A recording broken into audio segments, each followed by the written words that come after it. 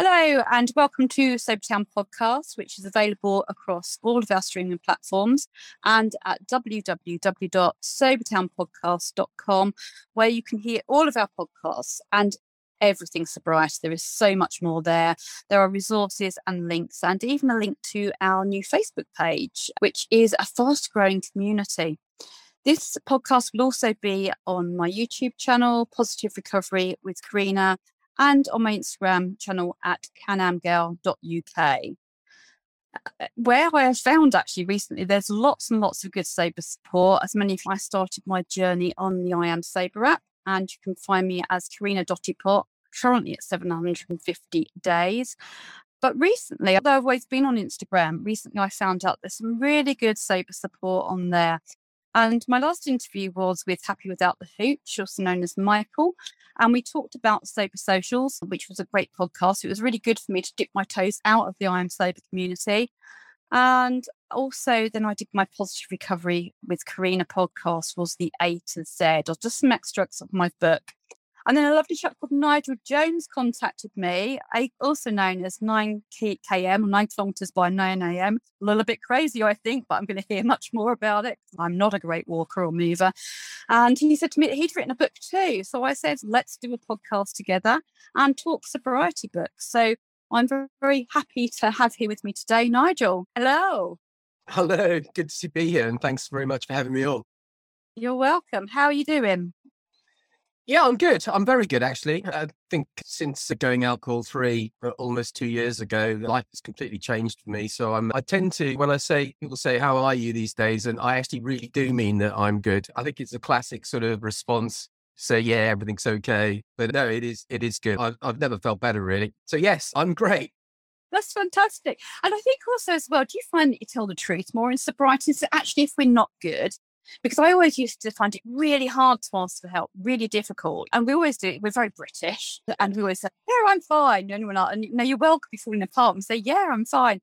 But I think in sobriety, I've learned to be a bit more authentic and truthful and actually say, well, I'm getting on all right. But actually, do you find that? Yeah, I'm definitely more authentic in everything that I do with myself and with others. I think taking alcohol out of the equation just makes you an all-round sort of more present person. And I think that presence, living more in the now, helps you with things like anxiety, which when I drank, I mean, the anxious moments that alcohol creates are just huge. And just taking, as I say, the alcohol out of the equation gets rid of anxiety. So yeah, I'm much more present and I'm much more sort of in tune with myself. Yeah, definitely. Yeah. And I think I've just done a blog this morning actually about sort of everything that I've been through over the last sort of 2.5 years. And think it's still ramping up this end with health issues with family members, very close family members and that. And I'm like, how have I dealt with everything? And then it's because I'm sober. It's because I'm sober and I have sober communities, because I wouldn't have coped this well with stuff had I been drinking still. No, completely. Yeah, for me, so my story is my alcohol-free journey started on December the 8th, 2020. So I'm sort of 21 months into the journey and absolutely loving it. And I was saying in my book, which came out last month, that the two most important days in your life, which is a Mark Twain quote, which is the two most important days in your life, the day you were born and the day you found out why. And really for me, December the 8th, 2020 was that day. It was the birth of the new me, effectively, the alcohol-free me. Up to that point, probably been drinking maybe 35, 36 years. Started when I was 18, going to university, just became the normal thing to do. And then, basically over the years, because my work, my career was in public relations and marketing, you just ended up in bars with clients and alcohol was just weaved into every part of my life. It was ongoing. And so I think over those 36 years, I probably only did a handful of days where I went more than, say, 3 days without alcohol. The longest I went was 6 days. And the irony is I rewarded myself with a drink for making it to 6 days. Yeah. which looking back on it was just madness. But there were thousands of day ones where I thought I could do this, but alcohol's pull is so big. It's everywhere around us. It took me until my mid 50s to really wake up, smell the coffee and say, right, this is it. I'm going to do this. And yeah, in late 2020, I became alcohol free and I've never looked back. That's amazing. I love that quote. That's a really great quote. That's amazing. And it's my fella's birthday that day, actually, 8th of December. That's his birthday. So he would have been 55 on that day. And Okay. so, yeah, we both got sober at the age of 55. And yeah, it's just, you really, the thing is, I'm also talking to friends as well, actually, who don't have alcohol problems, who are the same age as me. And they are also finding their meaning of life a little bit more. So I think it's a little bit of midlife stuff. So I think it's a great time to get sober and a great age. Not that I'm suggesting for 1 minute that people wait to their mid-50s to get sober. Do it as soon as you possibly can or as soon as you feel the need, because there's lots of years that I've missed out on, I think, having waited this long. But like, we've had lots of trial runs, haven't we? Given it several day ones, several good goes, several I'm never doing it again. And what was really interesting there was when you said the longest I've been sober was 6 days. We even know how long we went in the car, how long we went without alcohol, almost like marking those days off and then rewarding ourselves like, we've done well now. Have a drink. You've done well. You've proved you can do it. So you're not addicted. Yeah. And what sort of this time was different this time? Because obviously you're nearly 2 years. So what was the change for you? Yeah, I've been using or trying to use what I would sort of loosely call the willpower method to stop drinking all my life up until the December 2020. And it was the wrong approach because all I was doing was I was still a drinker trying to be a non-drinker. And I realized just before, as I went on this journey, that what I really needed to do was change my beliefs about who I am. And the book is all about how you can do this. It reveals the secret of what I went through and how I was successful in stopping drinking. And the fundamentals of it really are that I decided that I really wanted to be a non-drinker. And this is all based on lots of quit literature books I was reading, lots of sort of Asian philosophies. But the one that stood out was that there's a Buddhist teaching which says that everything we do, all the deeds that we do are based on our intentions. So if I intend to drink, then I will do it. If I intend to be healthy or I intend to run a marathon, then I will try to do that to my best of my ability. And so if you look at that and you explore it in a bit more detail, if you intend to do something, you do the deed. If you do lots of those deeds, they become habits. That habit can then lead to your character, and the character can lead to your destiny. So the simple intention can actually just completely govern where you go in your life.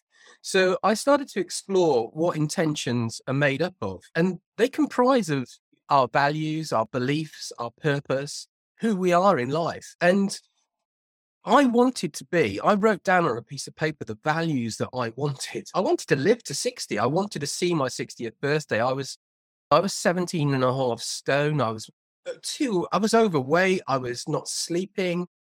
I had anxiety. My blood pressure was up, heart rate, everything was wrong. I had tingling hands. My sleep was terrible. And this, massive list. And I absolutely 100% knew that was being caused by one thing.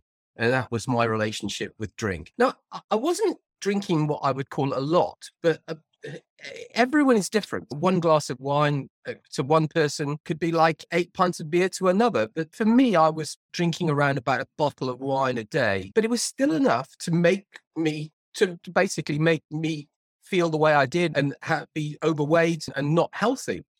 So I decided the new me, or the alcohol-free me, was going to be a healthy person. And so I wrote these values down, which were what I wanted to be. I wanted to be healthy. I wanted to be fit. I wanted to have great relationships with those around me. I wanted to be happy. And so I started working on that, basically. I thought to myself, well, what does a person who's healthy do? And someone who has health as their main value in their life does not drink. They exercise and they eat the right foods. And so I started being this person. And okay, you can't be that person, 100% believe it immediately on day one. But the longer you go into the journey, the more it becomes a reality. And so I used very simple positive psychology to actually change the story I was telling myself, the story of who I am. And that story went from drinking Nigel to healthy, sober Nigel. And so when I started, I decided that what I'd done before is I'd set myself mountains to climb. I was giving up drinking, and the words giving up mean that that you think alcohol is good because you've given something up. So I didn't take that approach this time. I assumed that I was already on the top of the mountain, and the top of the mountain was alcohol freedom. So the journey was starting there. And that's the crucial thing that I did. I didn't set myself this big challenge of trying to get to this top of the mountain called "you are now a non-drinker." I was already there. And so that mindset is massive because, yeah, you can fall down the mountain a little bit, but it's not too far to get back up. So the cravings maybe took me down a bit, but then I got back up on there. I was a non-drinker from day one, and I worked on that. I worked hard on that to become that new person. And the science shows that if you believe something and you do something. I mean, Aristotle said sort of a line like, "We are what we do." And literally, it's so true. So if you start becoming the healthy living person and you do the things a healthy living person does every day, within a month, 2 months, you are that person, and it changes. It becomes the new habit.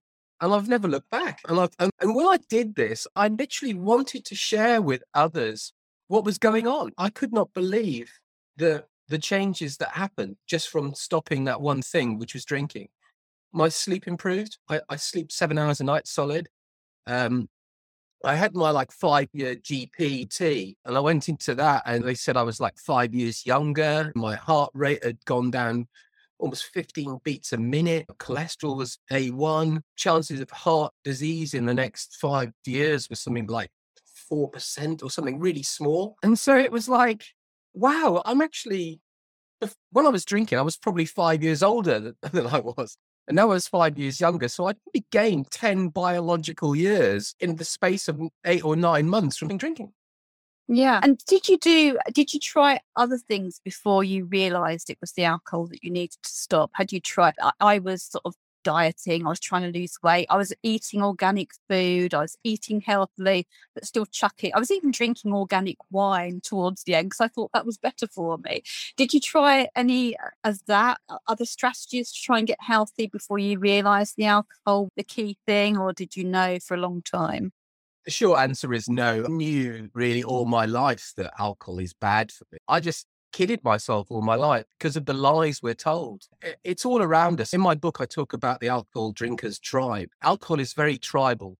So the minute you're born, it's around you. You might not notice it, but as a baby, if you looked up, you'd probably see your parents having a glass of champagne to cheer on and look, we've got a new baby. But it's there everywhere. It's the adults all around you are drinking it, and they're celebrating birthdays, weddings, funerals. What if they're sad, they drink. If they're happy, they drink. It's everywhere. And our whole lives are built around it. The messages that come through the TV screens, the phones are all about alcohol's fun. Alcohol relaxes you. It makes you feel better. And you've got that bombardment of 99% of the messages you're getting around alcohol that are saying it's great. Whereas the reality is it's not. And it's probably one of the biggest ambivalent things out there, because once you scratch the surface slightly and you start to explore it and to see it for what it really is, it's not good for you. You can have fun without alcohol, but everyone says you can't.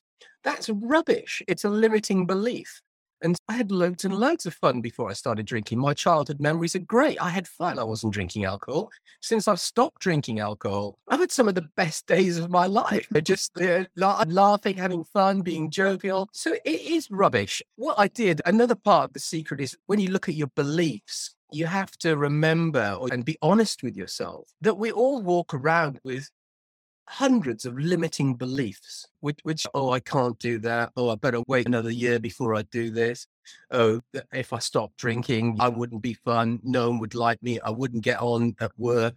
It's all rubbish. And it's basically limiting beliefs to actually keep you in the alcohol drinker's tribe. And this whole process, which is in the first few weeks and few months, is all about writing down those limiting beliefs and seeing them for what they really are. And there's, again, in the book, there's a couple of methods I used on myself, which really helped. And one of them I call the alcoholometer, which is a measure of how much neat or pure alcohol you're actually drinking. So, for example, if you drink a bottle of wine, which is, I don't know, 12.5% proof, if you drink 8 of those bottles of wine, you're effectively drinking a whole bottle of neat, which is actually quite scary, given that maybe 3 or 4 mouthfuls would make you go blind if you drank it straight. And half a pint would kill you if you drank it straight. But I was putting away maybe a litre of neat alcohol a week. And that was just from a bottle of wine a day. So yeah, you have to put this in context that even at sort of a glass of wine a day, people are drinking approximately 20 litres of neat alcohol a year. If you put 20 litres of neat alcohol in front of someone and said, drink that, they tell you where to go because it would kill them. And they also wouldn't believe that they were doing that because no one really takes a step back and looks at what's going on.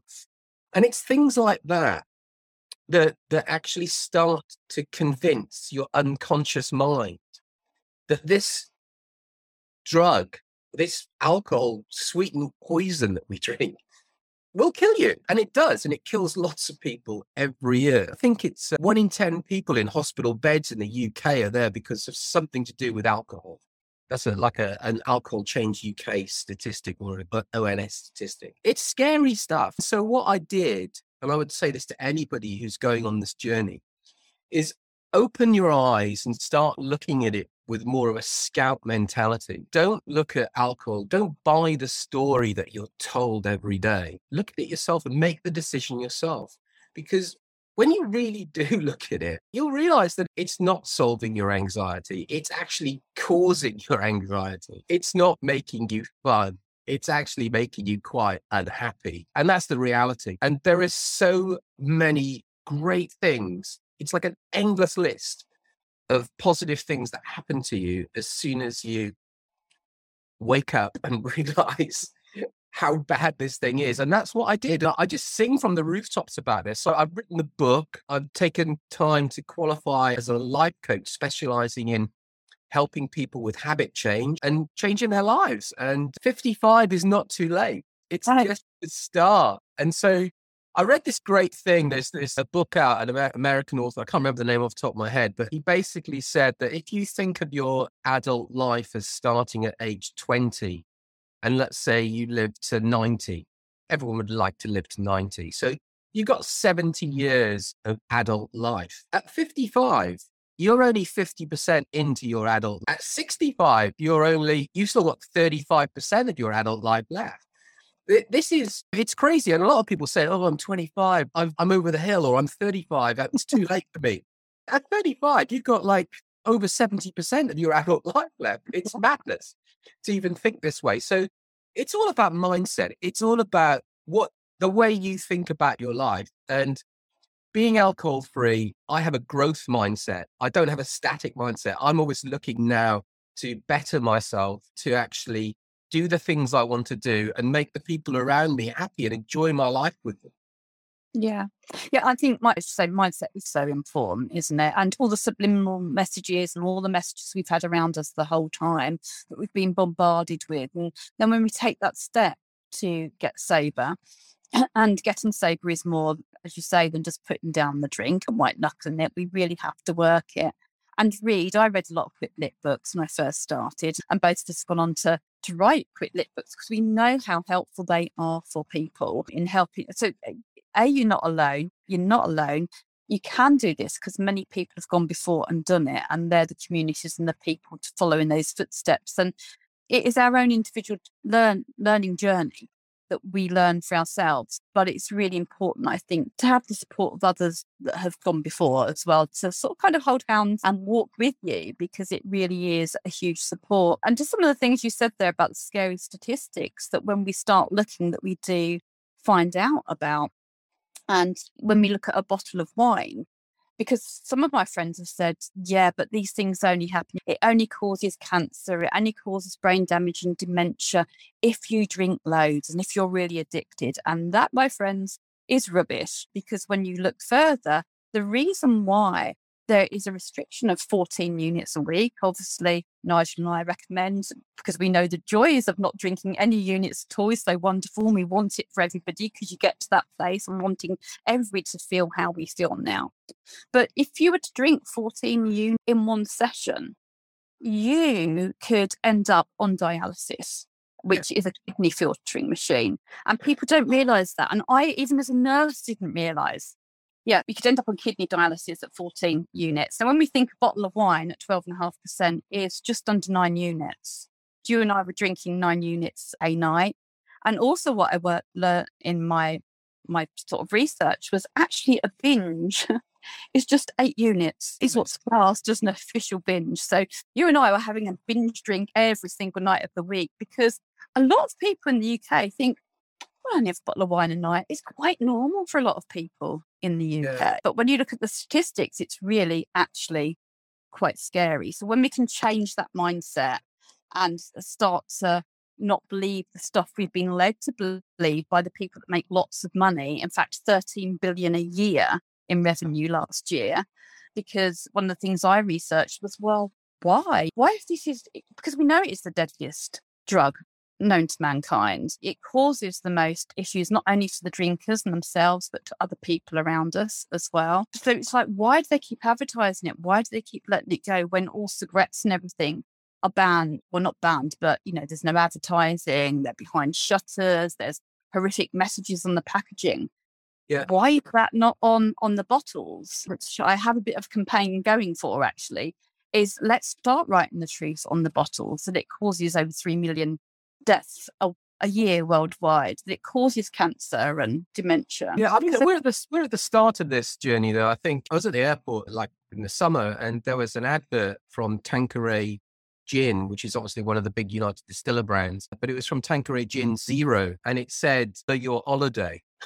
Wow. Which is the start, because that wouldn't happen a year ago. No. So there is, what's going on here is Gen Z, the younger generation coming through, are not drinking as much as the older generation. So these big drinks companies, they know that, and they've made a zero version of everything that they've got.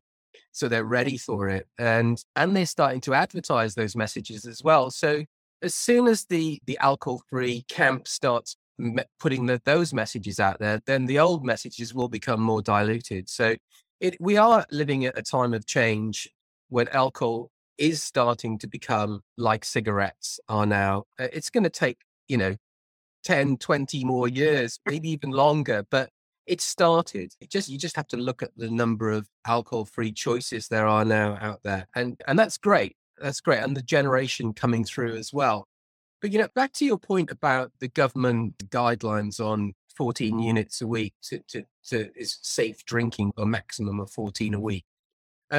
14 units a week basically works out at 7 liters of pure alcohol a year. And again, that's a lot of neat alcohol. So if you think about sort of 7 liter milk cartons next to each other, the government say it's okay to drink that. And when you look at it in those terms, there is a big con going on. Why would you recommend you drink that much poison a year and it's sort of within a safe framework? It's all wrong, I think. And I think longer term, this will change. And we are lucky enough to be living at this time now when, we're on the way. It's starting to happen. Yeah, and it's really exciting to be part of that, isn't it? And to be moving that along. And and as you say, a lot of the younger generation are not drinking now. I know quite a lot of people that don't drink. It's just not the thing. They'd rather go to the gym or go out for a walk or go for a run than go down the pub after work, which is great. And I was kind of horrified at first, actually, recently. I don't know if you saw it in Japan. Yeah, I saw that. Well, encouraging their youngsters to drink because it was having an effect on the economy. Unbelievable. I know. And at first I thought, well, good on the youngsters in Japan. And then I was like horrified of like how awful that they should do that and put that out there. And then I thought, well, actually, at least the Japanese government are being honest about it. Because are we not all doing that anyway in our governments? We're just being a little bit more underhand about it all. But anyway, let's move on about your book. So what gave you the idea about writing a book? What inspired you to do that? It was just everything I was learning. So I'd struggled for years to stop drinking, and I'd finally found out how to do it. And I just felt that I really need to share this secret that I've found out. And part of my journey is linked into walking. Hence, the book is called Walking Back to Happiness.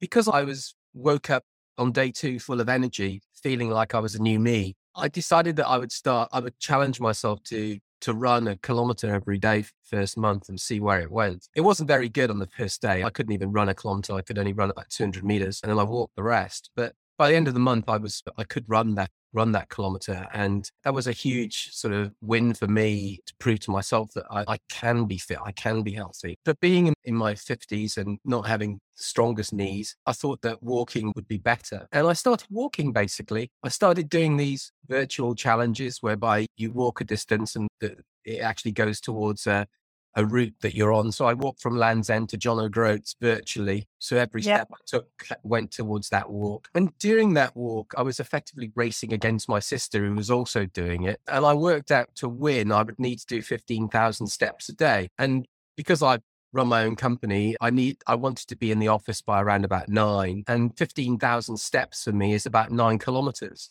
So every day I was walking 9 kilometers by 9 a.m.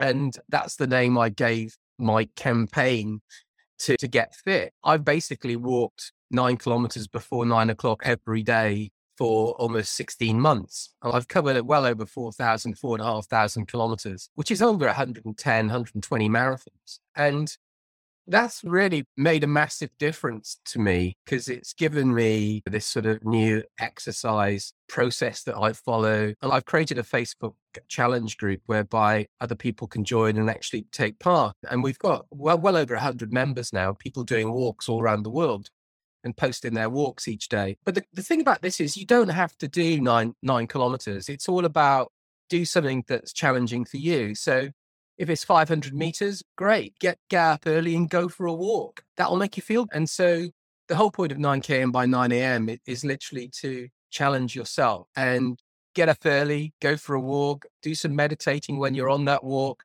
and start getting in tune with the present moment, what's around you, and being more present in your life. So that's why I've effectively, I think, got fit is because I've been walking. And I've only been walking because I don't drink. And so it's the old drinking me would never do this. I wouldn't be able to do it. I wouldn't be able to get up early. I'd be lying in bed full of anxiety, wondering what I'd said the night before because I can't remember. Yeah. And so the reality is as soon as you stop the drinking, everything falls into place. Your views or your mindset about exercise, your mindset about what food you eat, about how you sleep, how you are with other people, your connections, your relationships. Altogether, it just leads to better well-being. Yeah, definitely. And I think it's very important to look at that baseline, that motivation for you, isn't it? Because I have physical health issues and disabilities. So my baseline, and I wrote a bit in my book about that as well, was that because sometimes with exercise or running or walking, people are like straight away and it puts people off. But it's about having your baseline and your motivator, because my baseline is 200 feet a day. And if I can walk that, then fantastic. If I can do a little bit more, then that's great. If I don't quite make it that day, that's okay. I'll try again tomorrow. But it's about having that mindset and that motivation of it being okay if you don't achieve, but also having that to try and achieve. And how good you feel that when you do actually do that. And even for some people who may be sort of in wheelchairs and things as well, it's about trying to just wheel yourself out into the fresh air, even if it's just the garden or onto the decking, or getting out with somebody else or on your own, or things like something I'm going to look into actually is, which I think I committed to do a few weeks ago on a podcast and haven't done it yet. So I commit again today, is that there is some armchair or chair Zumba that they do locally. And I used to love Zumba and dancing. So I'm going to commit again. I will definitely do that today. I'm going to look into the armchair or the chair Zumba at a local area. And of course, the beauty, I'm not a great lover of technology, as many people know. but I'm a bit of a technophobe. But the great beauty with a lot of the internet now is that we can bring all these things into our own room, can't we? On the TV, through YouTube. That even if we can't get out, there's a little exercise, there's videos and stuff that we can do. And there's even sort of armchair yoga and exercises we can do now. It's about setting that goal. For some people, that goal might be actually getting out of bed and having a shower day. And I think it's about looking to I don't know about you, but I'm sure this is for me, is about finding the positives, because we're very good in our old conditioned mindset of looking at, oh, I didn't do this today and I didn't do that. And it's about, but what did I do? What did I manage to do? And it might be that I got out of bed and I changed my pajamas. It might be that I had a shower. It might be that I did 9 kilometers before 9 a.m. But it's about looking for the gold. And one of my favorite quotes is from The Power of Now, actually, because we talked about living in the now earlier, from Eckhart Tolle. And about the gold is within us. We do have the gold inside us. We have the magic inside us, because we're all waiting for a miracle to happen, especially when we're drinking. I just keep drinking, it'll be better, it will all go away. And if I could just have more money, if I could win the lottery, if I could do this, I could do that. As you say, just put down the drink. We find the gold. We find the miracle. We find the magic. And the great thing is that we then go on to want to pay back. And it's so great that we write these books and that, because we want to share it with people. We want people to find what we found. And it feels great, doesn't it?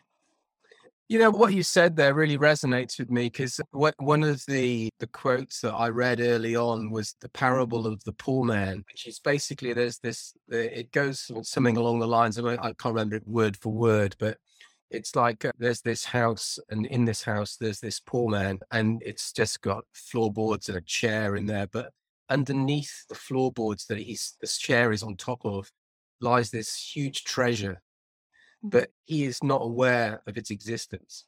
So you have this person who's there all his life. He is actually rich, but he doesn't know he is. And the wealth is really nearby.